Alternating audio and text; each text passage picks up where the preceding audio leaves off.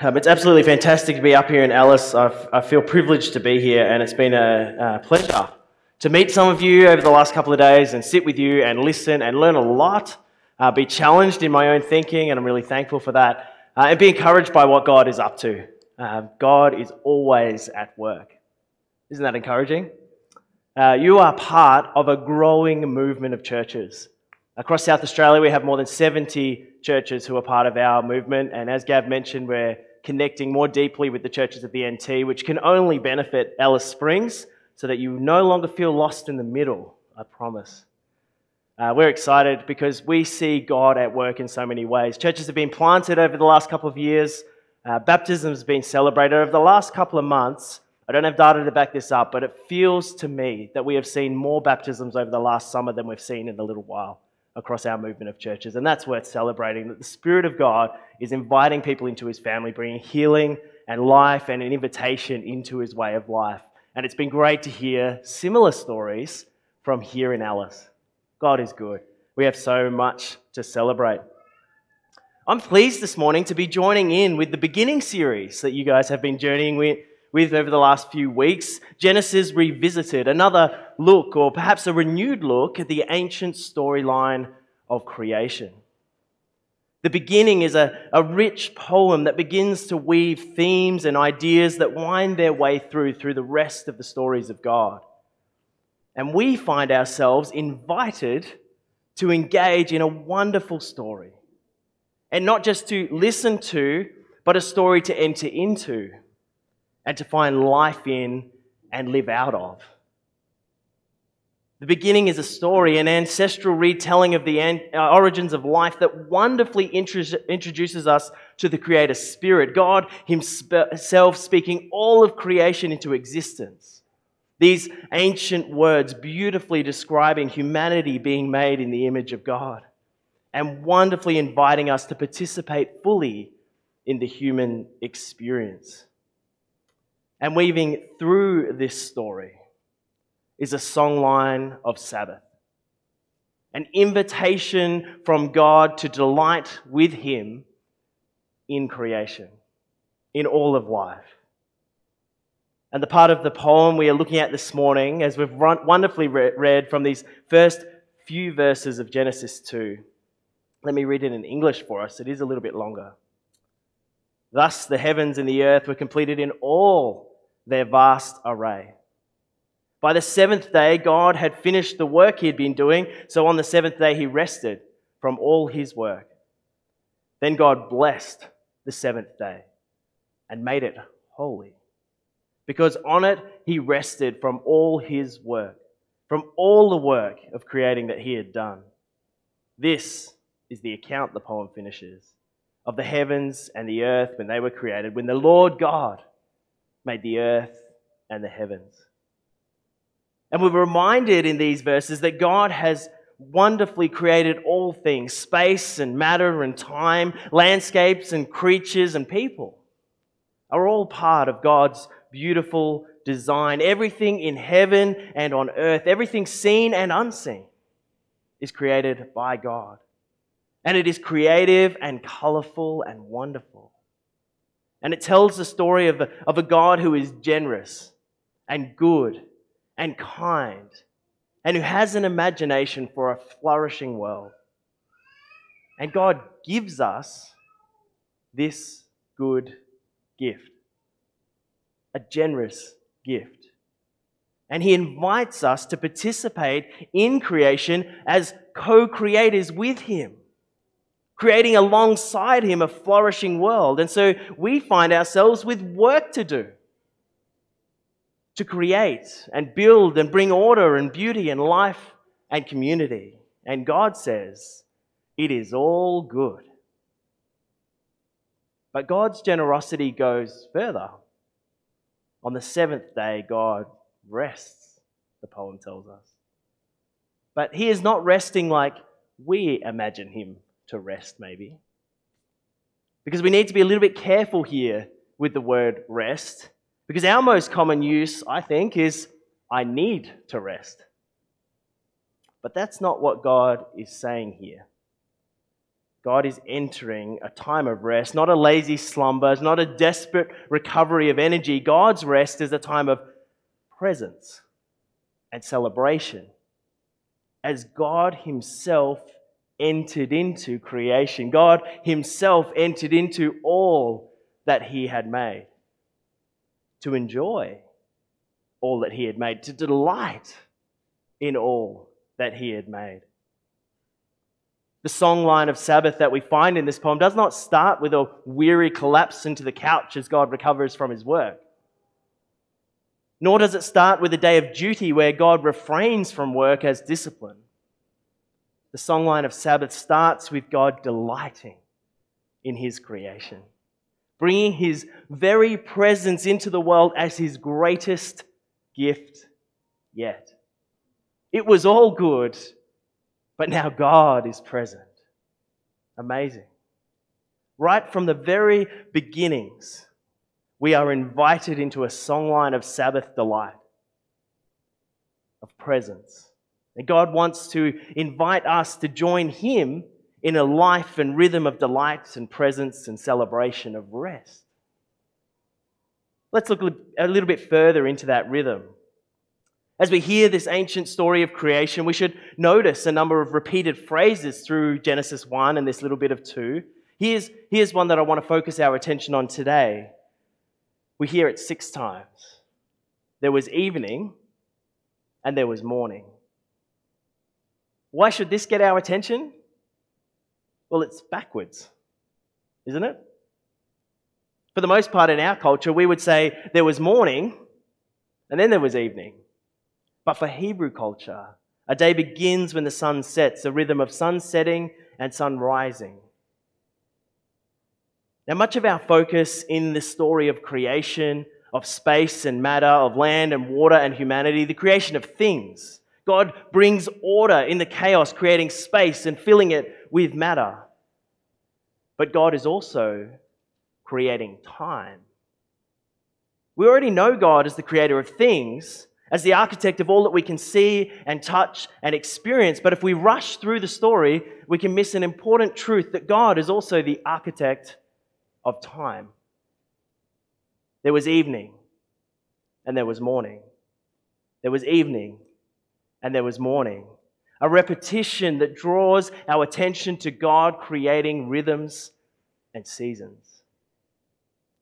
If we look a bit further into the poem and focus on the central part, right in the middle in the Hebrew of the creation poem, we read this from Genesis chapter 1, verse 14. And God said, "Let there be lights in the vault of the sky to separate the day from the night, and let them serve as signs to mark sacred times and days and years." Part of God's imagination for life is a rhythm of days and of years and of sacred times. Times for work and times for rest. Seasons for productivity and intensity, and seasons for celebrating and enjoying all that God has made and His presence. Built into the creation story, built into the rhythm of existence, is an architecture of time. There's something else we can notice in our poem that builds on this architecture of time. Let's look at Genesis chapter 2, verse 3 again. It says, "Then God blessed the 7th day and made it holy, because on it He rested from all the work of creating that He had done." Now, there is no reference in the rest of the poem creation, the story of creation, to any object in space or created matter that is made holy. Even though we might expect that after heaven and earth were established, that God would create a holy place, maybe a mountain or a spring, where humanity might build a sanctuary, a monument in physical place to gather and worship, and where God's presence might be enjoyed. That's what we might expect. But instead, God builds into His architecture of time what the Rabbi Abraham Joshua Heschel calls a temple in time, the Sabbath. He says this: Judaism is a religion of time. Judaism teaches us to be attached to holiness in time, to be attached to sacred events, to learn how to consecrate sanctuaries that emerge from the magnificent streams of a year. The Sabbaths are our great cathedrals. I love the way Hebrew thinking invites us to enter into this story maybe in a different way for our way of thinking. In his reflections on Sabbath, there's a wonderful invitation to recognize God as an architect of time and to see our invitation to become co-architects of time with God as we build meaningful rhythms and practices and sanctuaries within time. And the invitation from the very beginning of the story is to start by building a temple in time, a Sabbath rhythm. Heschel's got a whole book on his thinking on this, and he begins his entry into Sabbath by saying, anyone who wants to enter into the holiness of the day must first lay down the profanity of clattering commerce, of being yoked to toil. In other words, Sabbath is a protest against the overwhelming demands of survival and success in our world. In the noise and clatter and distraction of everyday life, it can be hard to keep afloat in the never-ending pursuit of happiness, chasing an insatiable appetite for more, all while drowning in a ditch of distractions. And the modern-day clatter of commerce is an industrialized commercialization that creates for us an architecture of time overwhelmed by a materialistic urgency to produce more, to get more, to have more. In other words, we're in a hurry. Hurry has become the great enemy of a flourishing spiritual life. The great enemy of a flourishing human experience.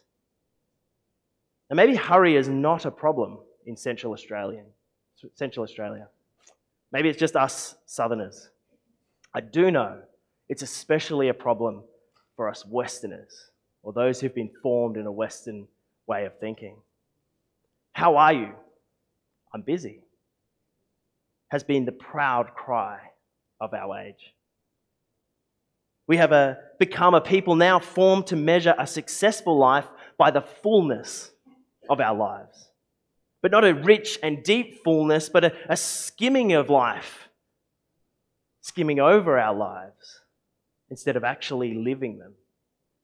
We rush from one noisy moment to another, rushing to become someone that maybe we don't even want to become. We struggle to love deeply, to experience joy, to know peace.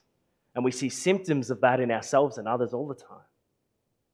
Deep down, some of us are running away from something, some of us are running to something, all of us hurrying. All of us consuming. All of us addicted to a way of life that demands our time and our attention. We now touch our phones over 2,600 times a day. That's on average. Millennials, you're way worse. We're way worse. Our attention spans reduced to just 8 seconds. Goldfish have an attention span of 9 seconds. We are now worse than goldfish. I tried for an 8-second sermon today, but it's not happening. Our condition has been called a pathological busyness. Using the words of T.S. Eliot, we are distracted from distraction by distraction. We're drowning in distraction.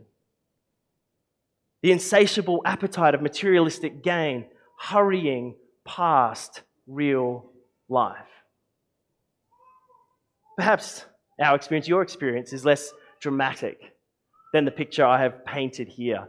Perhaps some of us are not so much perpetrators of escapism and rushing, but more victims of the realities of life in the modern world. A world that demands a certain pace and intensity just to survive, much less to thrive. Perhaps after talking with Gavin, that's closer to what life is like here in Alice. It's not so much hurry that is the burden, but intensity. Life lived, poured out. Constantly giving of yourself into the many demands of work and life and ministry and maybe even survival. whatever it might be for you, in the intensity, in the noise, in the rush, in the surviving, we can so very easily miss the voice of God inviting us to experience life to the full, to enter into the songline of Sabbath.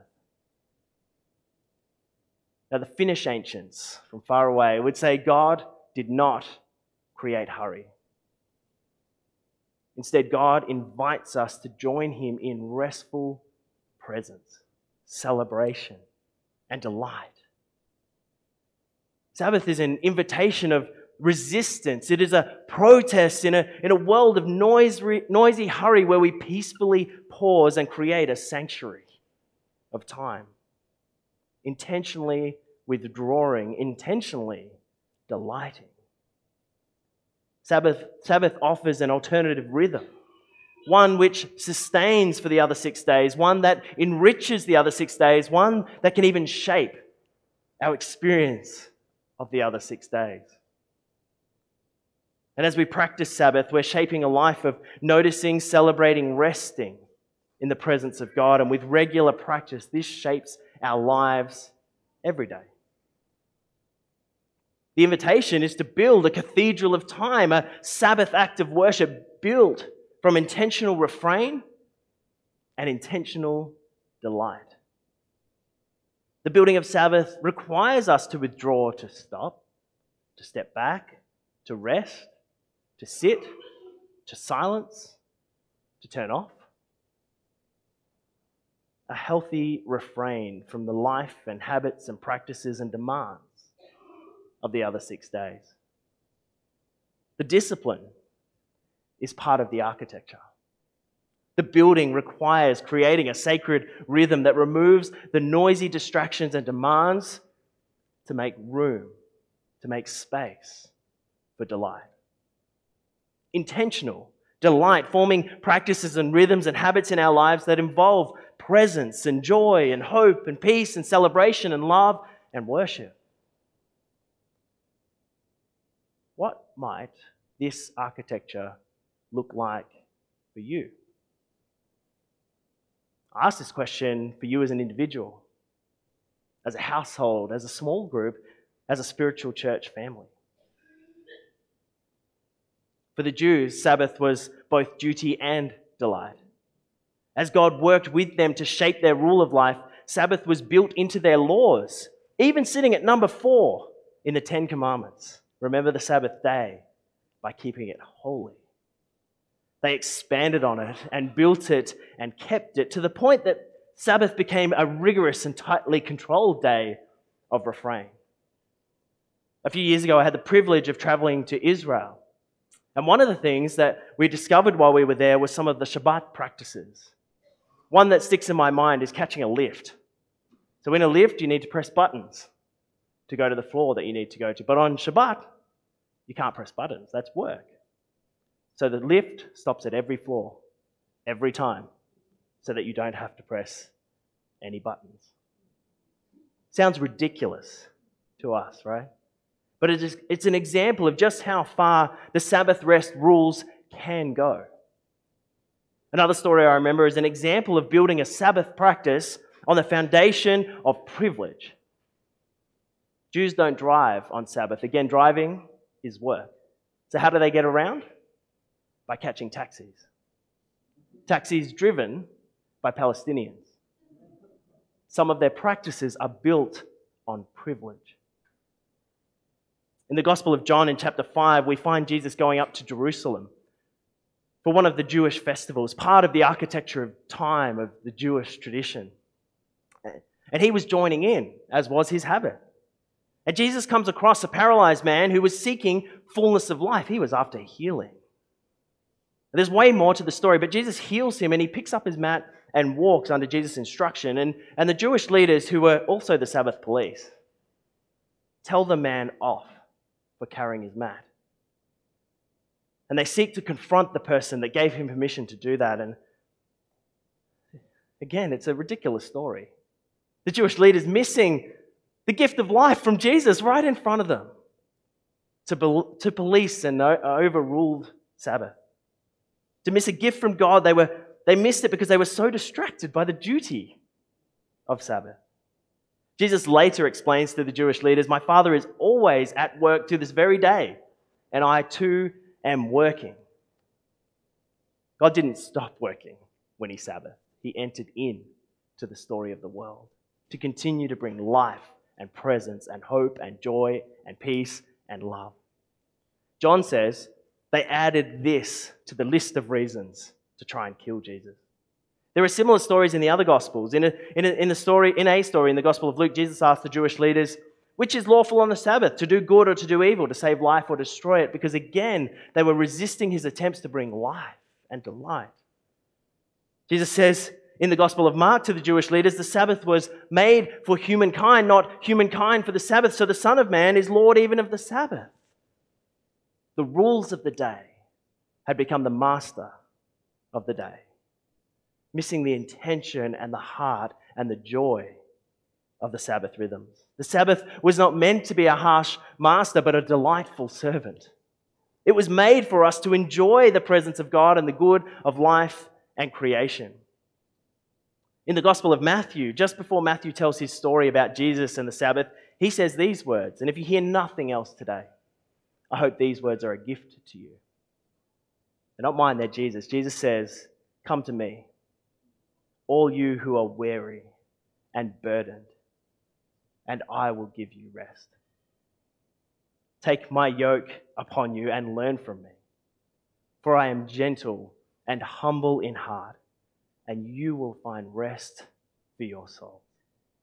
For my yoke is easy, and my burden is light." Man, aren't those words beautiful and gentle, and invite us into something so wonderful. Jesus invites us to join him in a rhythm of life, in a way of life that says, sure, life will be hard and heavy, and there is much to do. And as you put your shoulder into the work and create and support and design and heal and build and organize and connect and serve and love and give of yourself, my way of life means your burden will be light and you will find rest even in that work. Wonderful. Jesus' life itself was a model of healthy architecture. He was often swamped with demands for his attention, for his thoughtful response, for his radical recreation, for his caring touch, for his powerful intervention, for his presence. His personal space was often crowded. His days were often full. His intentions were questioned. His reputation was ridiculed. His life was threatened. And yet, in all of that, Jesus sustained a relaxed restfulness because of a well-built architecture of time. He would regularly get up early to pray. He would go on camping trips with his disciples.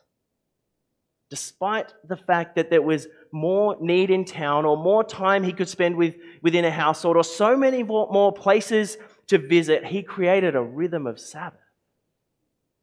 He joined in with the seasonal celebrations. He ate and drank and delighted with his friends, so much so that he got accused of being a glutton and a sinner. Jesus models a Sabbath way, a way of building a temple in time that sustained him. Built into the storyline of creation, part of King Jesus' way of life, we find this songline of Sabbath, an architecture of time that we are invited to build in our own lives, in the life of this church. How do we build a Sabbath? How do we build this temple in time? How do we build a temple in time that is unable to be drowned out by the demands and distractions of life? Heschel, who I've quoted already today, says of the Sabbath that it is a shrine that the Romans and the Germans were unable to destroy. How can we build in our lives a sacred time that cannot be drowned out or destroyed by the distractions and demands of this world?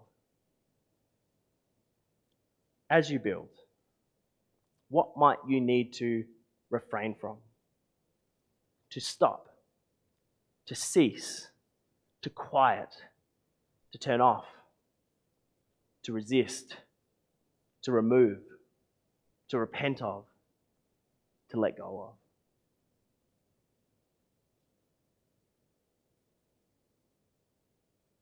How can you build into your life practices of refraining, a discipline of letting go, of stepping back, of quieting the noise, of stepping out of the hurry and the rush and resting? How can you build practices of delight into your architecture? Do you need to set aside a meal every week that becomes a feast of celebration? Do you need to set aside an afternoon for a nap? Do you need to get up early to find a silent space? There are lots of ways you can build rituals of Sabbath into your life.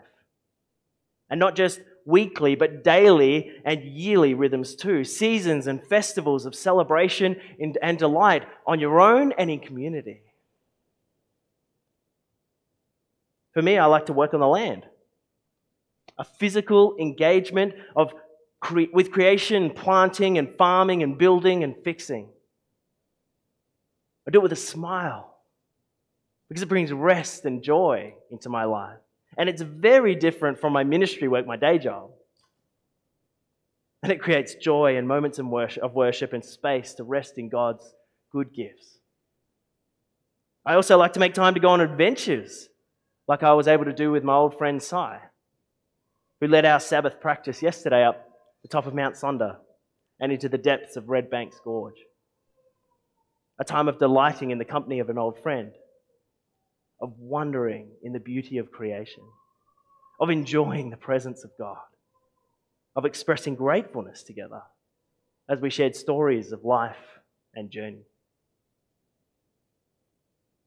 I also like to build and cook over a fire, a practice that has become a practice of slowing down and enjoying the warmth of food, a practice that slows me down and sits me down and engages my senses.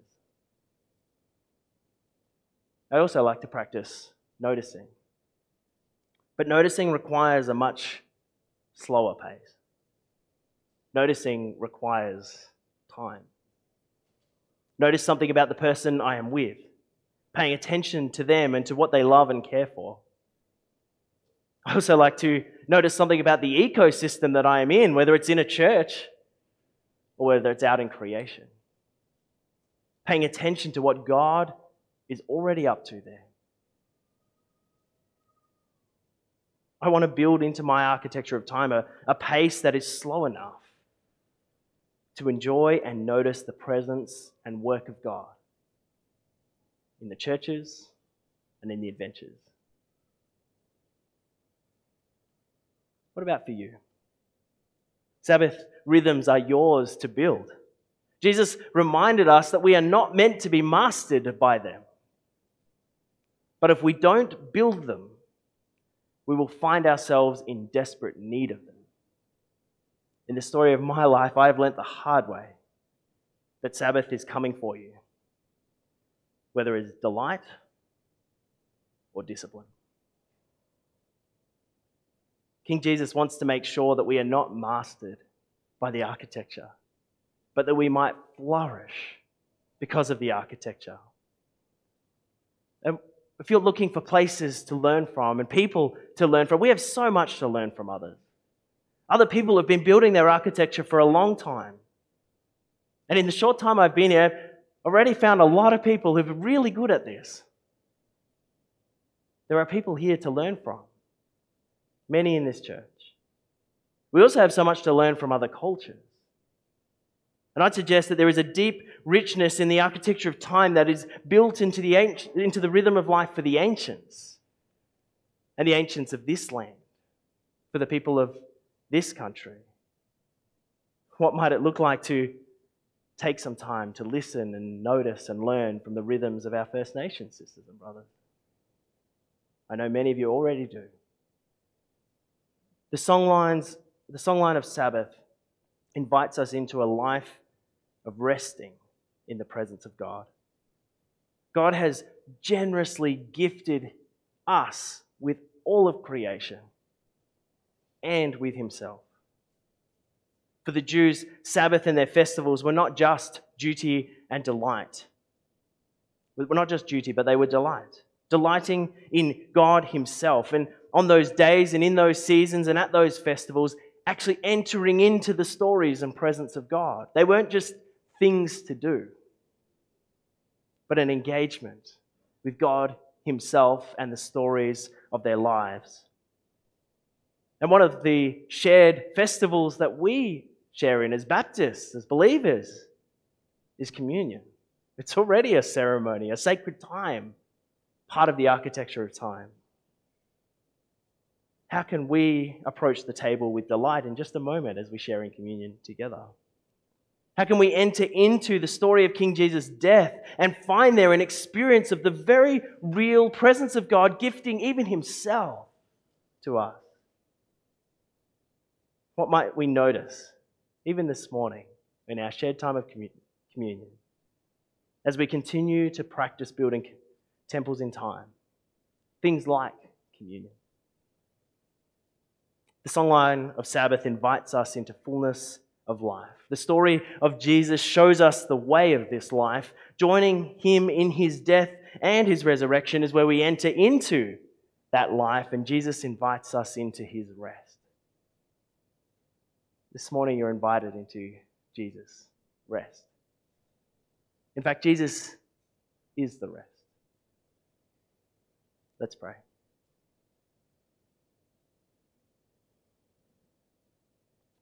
King Jesus, as a recovering workaholic, I repent of hurrying, of rushing. All those moments missed, things unnoticed, things done out of duty rather than delight, missed celebrations, missed moments of experiencing your joy and love and grace and mercy and kindness and presence, God. Help me help us be co-architects of time with you. As we create rhythms of life that invite us into your fullness and witness to others your good gift. God, this morning for anyone who is feeling weary, maybe all of us, I pray that we might be able to rest in you, Jesus. You're our King. You're our Lord.